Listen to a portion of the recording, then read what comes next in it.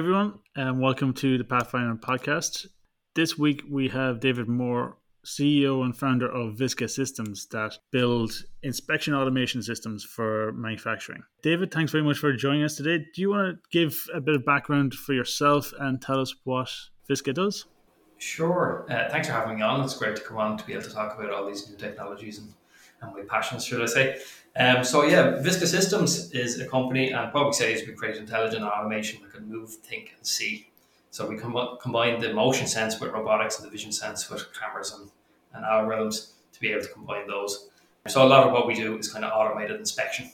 And we currently have a customer base US, Ireland, UK, one in Japan as well. And we sell into a variety of industries, including automotive, heavy automotive, semiconductor, food and beverage, and medical device. So we cover a lot of bases in that sense. My own background, originally I'm actually a mechanical engineer. And I first got into kind of vision and image processing when I was studying, and I did an internship in Austria where I worked in computer tomography, so like 3D data sets and writing algorithms for that. Subsequently, I was lucky enough to get a funded PhD to go on and study to work with lasers and measurements in 3D at the kind of micro scale. And in parallel to that, I also worked in industry and got some exposure there of using vision for very accurate alignment of parts in manufacturing. So that's kind of where it all started off, I suppose, back then.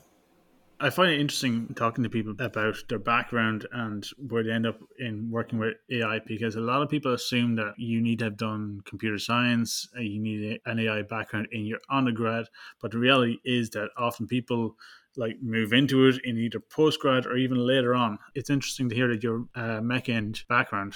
I think you might be the first fully bred mechanical engineer we've had on the podcast. So you talk specifically about machine vision, and while I'm more accustomed to the term computer vision, you have some thoughts around the difference between those two terms, and maybe can you talk us through some applications of what machine vision is and how it applies in industry over computer vision? Yeah, it's a really interesting point as well, and I do come across this probably frequently in terms of job applications we get in, or just seeing how our technology is applied and how people talk about it. And I suppose the main, and this is a very general, I suppose, description I would call it of what I see as the understanding of it out there. But computer vision tends to be understood as applications maybe that are, let's say, using a camera where you don't have control over the environment. So you might have a camera looking at people walking down the street, something generic like that, and you have to deal with different lighting conditions. But maybe, let's say, I don't know, if you're applying AI to filter the background of a person standing in an image, for example, if the accuracy isn't 100%, it doesn't really maybe matter for that application. In machine vision, it's a little bit different. So it's typically used and unique to applications that are in manufacturing and inspecting things that are being manufactured. And what we try to do there is we try to control the environment very well. So we control the lighting, we control the color of the lighting, we can control the optics, the depth of field the optics have, the resolution that we can resolve. We can control the type of cameras that are chosen for the application. And then also on the processing side, we then are able to control, obviously, what we can inspect. And the difference, I would guess, is that maybe within machine vision, and this kind of goes back to what you mentioned a minute ago about being kind of cross-discipline in engineering, is that machine vision tends to be quite interdisciplinary. So if you were to say, right, if I wanted to be a machine vision engineer, what would I need to know?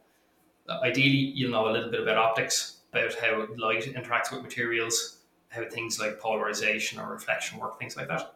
So some knowledge of physics. You would know some knowledge of computer science. How do computers calculate things? How do they make decisions? How would I program a camera or a system to be able to return a result? And then you would have things like electrical integration. How do I integrate a camera into a system, trigger it with the right types of signals? How does it talk to a PLC? Use an element of networking there as well. So there's quite in-depth, and on top of that, then you have things like, say, when you come to doing measurement or high accuracy measurement, maybe you need to know a little bit about mechanics because you need to know about vibration, thermal expansion, things like that. So it can be quite an interdisciplinary type thing. So I would say machine vision, from what I've read on it, actually came, let's say, before what we would consider modern computer vision, because the applications maybe were ready for it at that stage, so back in the 80s. And where I think modern computer vision, or what we consider computer vision, is really enabled by the cloud, for training and the availability of data sets in the internet. So that kind of came since then. So they're a little bit different in that sense. Thanks, David. So, machine learning algorithms have been known to work for quite a while, really well for image based applications. And as you mentioned, like a lot of image based applications, the accuracy isn't critical. But when you're working in a manufacturing environment, surely that's a much bigger factor that you need to work in. What type of accuracies are realistic that you can achieve? I understand that like in a manufacturing environment as well, you have less variation in lighting conditions and that, but what are the realistic accuracy levels that you can achieve and what is needed in those environments in a factory?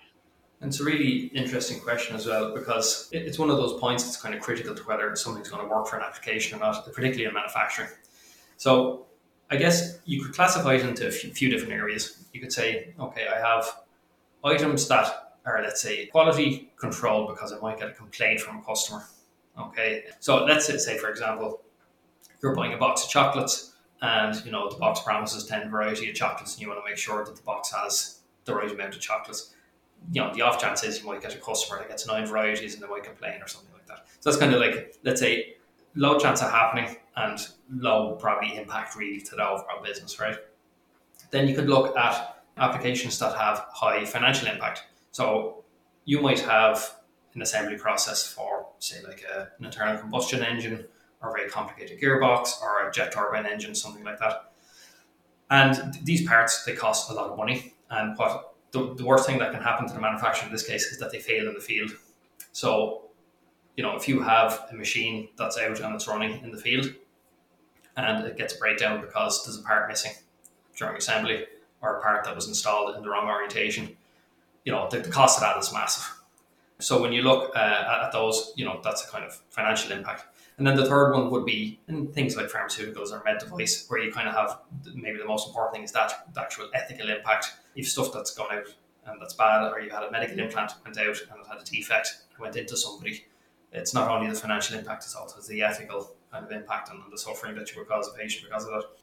So you really have to look at each type of application on those merits, and you would try to evaluate to say, right, for a given customer, what do we think is possible, achievable? And really what comes out of that is if you have products that have high levels of acceptable variation, they can often be more difficult to get working with AI than you do with ones that are very highly repeatable. So let's take an example of that. Say, for example, you had a paint quality inspection on, the bucket of a digger.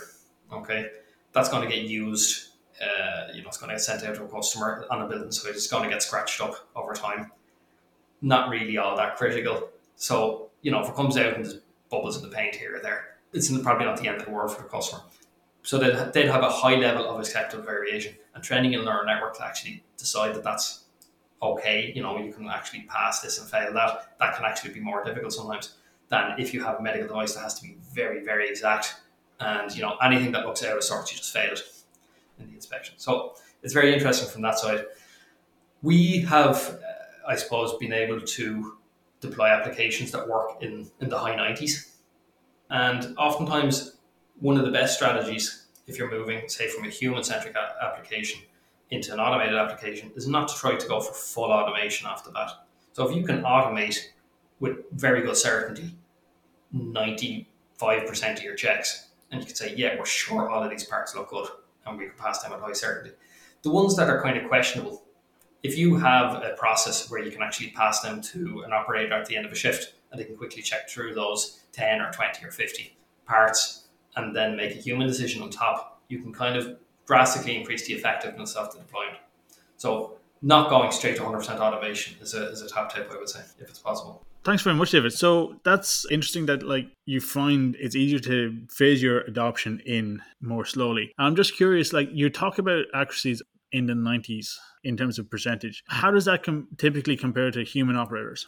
Yeah, and we've done some studies on this exact thing. So say, for example, if you were going in now a machine learning project, the first thing you need to do is collate a data set. So what does that look like practically? Well, we go to a customer, we start a project, we'd install some cameras, we'd capture data over a period of time, and then we would get their skilled operators to help us classify the data. So we've done studies with 3 or 4 customers on this, where we would have taken several thousand parts, imaged them, and then have like a user interface where an operator can come along and classify and say, yeah, I agree this is good, or I agree this is bad, or I disagree with the answer.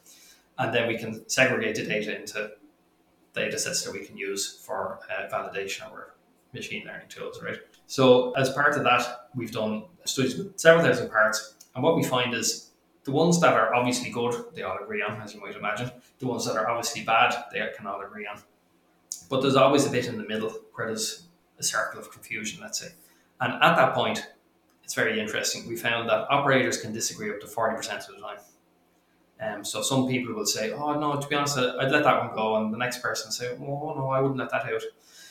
And what actually happens, completely aside from the AI element of this project, is that there's a whole discussion around quality and what actually is or isn't allowed for subjective type inspections. And what we find is that customers actually get a huge bump in quality just from having that conversation. So it's a complete side benefit from the project. But by actually going through it in such detail, over thousands of images, you really find out what they do or don't agree on. So that's a very interesting point that we found along the way. So it really sounds to me like adopting computer vision for fault detection is really kind of part of a lean strategy or a Six Sigma strategy. When I hear you talking about things like the complexity of a problem or the opportunities for defects to occur, these are really Six Sigma topics. So it sounds like the machine vision solution really fits in well to that Six Sigma approach of lean manufacturing. It sure does. And, one of the things we released over the last couple of years, we've built a product called Visible. So I'll give it a little plug here. And basically what it is, it's a software platform that allows you to use robots or cameras to be able to automate the inspection of assemblies. So if you can imagine, you could have an internal combustion engine, for example, and you want to inspect 50 inspection points at the end of line check to make sure everything's been installed properly. We now have a way to do it that we can easily set up using this type of software. At the moment, we're working on some offline programming capabilities, so we can actually simulate the whole environment, generate the robot paths, export them, and then for each inspection point that you would have that you want to check, Visible makes it very easy to configure the camera parameters. So how bright is your image, how dark is your image, and then to set up what image processing we perform on each inspection. And by doing that, we've enabled some customers that have, say, 10,000 different types of configurations of their engines or gearboxes or assemblies that they produce, that they can now manage from the existing database, where they have an existing database of all the checks for each type of configuration, leverage that from their MES system, automatically generate the robot inspection plan, configure all the inspection points, report back all the results. And what it does is it gives our customers in the end full traceability then, because they can go back, they can see every serial number, they can see all the different inspection points. So not only do they have the inspection result, but they also have the image for a record, and they can go back and can see what went out when. And that's been a game changer for some of our customers from a Six Sigma point of view. I realize I'm going to sound like a complete engineering nerd, but that sounds really cool and fun to be working on. What we've found ourselves in talking to companies is that there's often a reluctance to adopt machine learning in automation processes. So I'm just curious what your experience is when you try to introduce customers into using ML for automated inspection.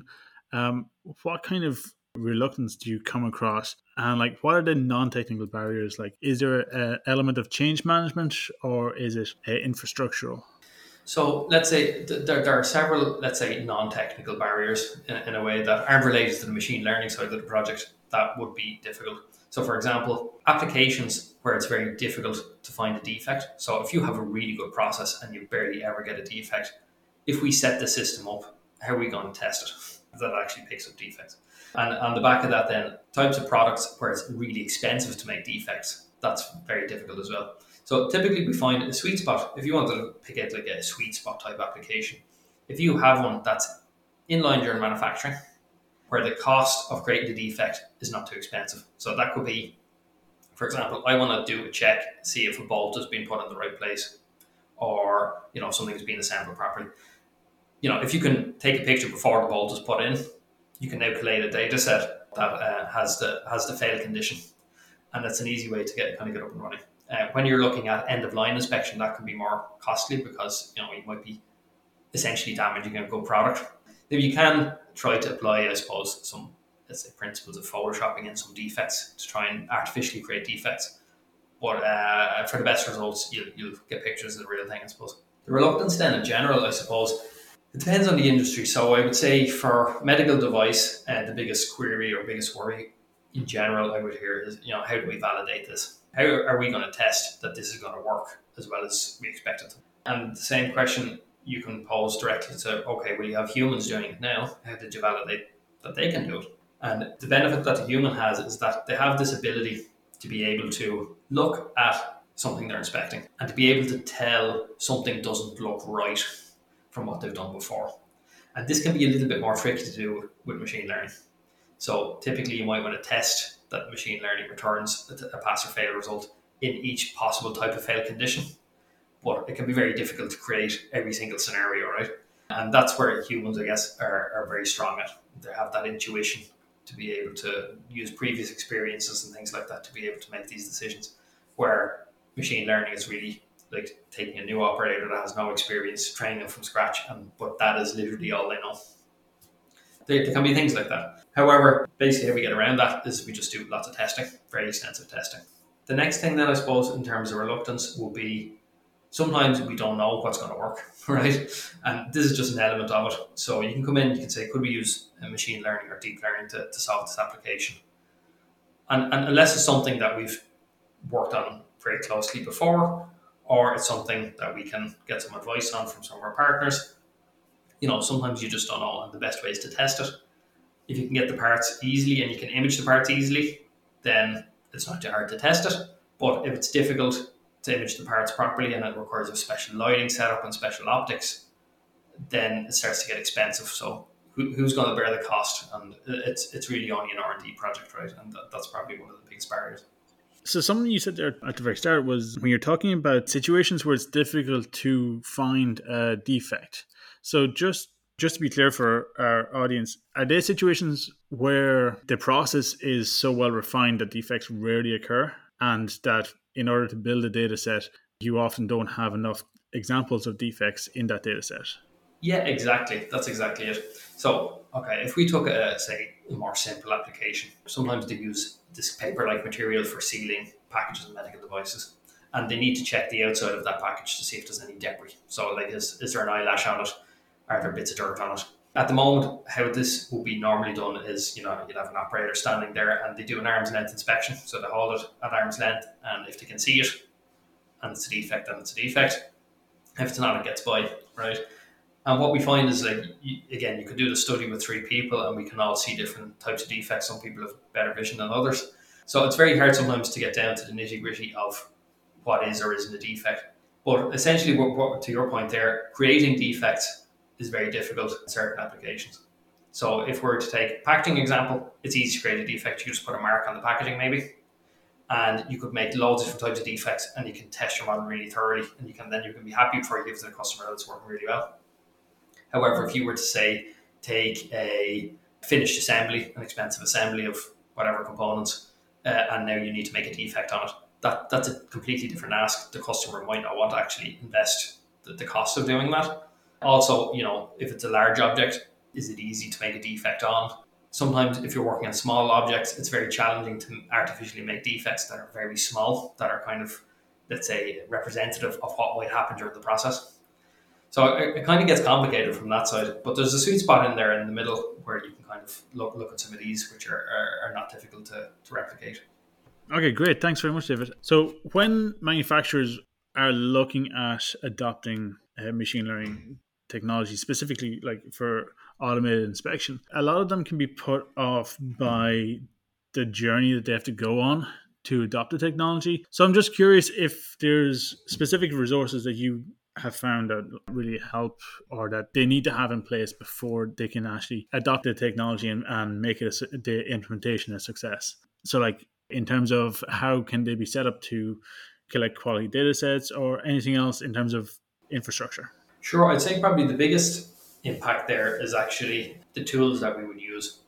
So Viska is partnered with a few different companies as technology providers as well, and that kind of feed in within our solutions, let's say. One of them being Cognex, and Cognex would have very well refined deep learning toolkits that we use. and they have very advanced UIs for labeling the data. And we internally have advanced, let's say, solutions for managing and version controlling data sets and models as well. And with that, we're able to, I suppose, go to the customer user experience to say, this application is going to be difficult, this one's going to be easier, here's the ROI on this particular application. Be able to go in and help, first of all, decide what to do, then help them to collect the data. We have a vision lab here at our office, where we have loads of different types of lenses and lighting. So for most applications, we're able to kind of solve them using that. And it's only very kind of oddball, difficult applications that we need to kind of go outside for. That kind of gets over that first hurdle of being able to collect the data. And then it's really sitting with the customer and being able to figure out what is a good part, what is a defect part, going through that whole journey. So we kind of are able to hold our hands through that whole journey and try to define what a successful outcome looks like. When you go through all of that, you kind of learn a lot about the product the customer's working on, the defects, where they occur. And sometimes, for example, you might come to the conclusion, okay, we're looking at putting one system in at the end of line to do all these checks. But then when you really look at it, it's actually easier overall to put in 3 systems in line further upstream and catch the error as it's occurring, and things like that. And it can be easier from an image processing point of view, but it can also be easier from a process point of view. So there can be things like that where we help the customer along to try and get it across the line. But we have deployed them now in automotive, some in kind of semiconductor, and we've deployed a good few in automotive as well. Automated inspections both in line and end of line. Thanks, David. So one last question before you go. Do you have any advice for spotting the quick wins in ML projects in manufacturing? Absolutely, and it's kind of the conclusion, I suppose, of things we've talked about so far.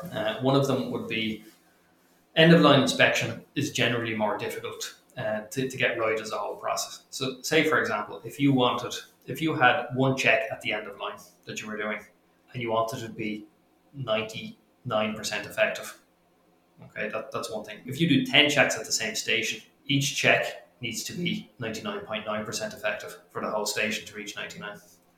So if you have multiple checks, that can obviously get a lot more difficult. And the difference between getting a model, as I'm sure you know as well, that's 99 or 99.9, there's a gulf. There's a gulf there, trying to get that right. So that's definitely one hot tip. The second thing then is, look at applications where it's not expensive to create a defect. And that could be, if it's an assembly, just don't put the part in, take a picture. And then, it's easy for us to create those type of defects.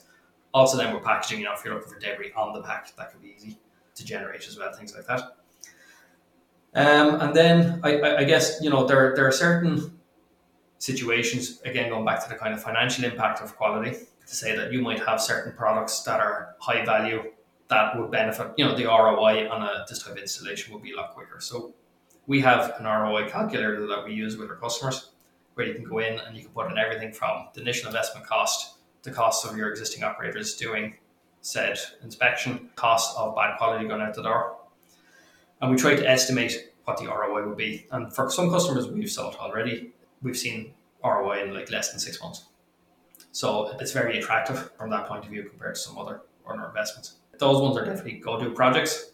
And then there are other ones that are going to take longer to get ready. Typically then another tip would be, if you're very low manufacturing volume, so we would have some customers that make 5 to 10 of something a day. So obviously it takes a while to collect the data, where if you're making thousands of something in a day, you can collect all the data you need in a day. And that's one of the advantages we see as well with using our toolkits, is that we can actually train on very small amounts of data. So there are kind of new cameras out that are coming out now that do all the learning on the edge. And literally you can start getting good classification results with 20 images. It's crazy. So it's really there's a big improvement there in terms of the tools that are becoming available. But definitely, if you have more data available, it's going to be better for implementing the whole process. And then I suppose to finish up on that, tip number 5, I would say, is this isn't so much about replacing humans in the process, but it can be about supplementing. So typically for, let's say, critical quality inspections in production, it wouldn't be uncommon to see 2 people do a particular inspection, especially if that's happened before that, a bad quality event has happened. So sometimes that'll be an operator, they will inspect it, and then a supervisor will also have to inspect it. But by putting in an automated system, you can let the automated system now fulfill the role of the operator, and then the operator could fulfill the role of the supervisor. So you move it around and you actually re-optimize the resources on the floor.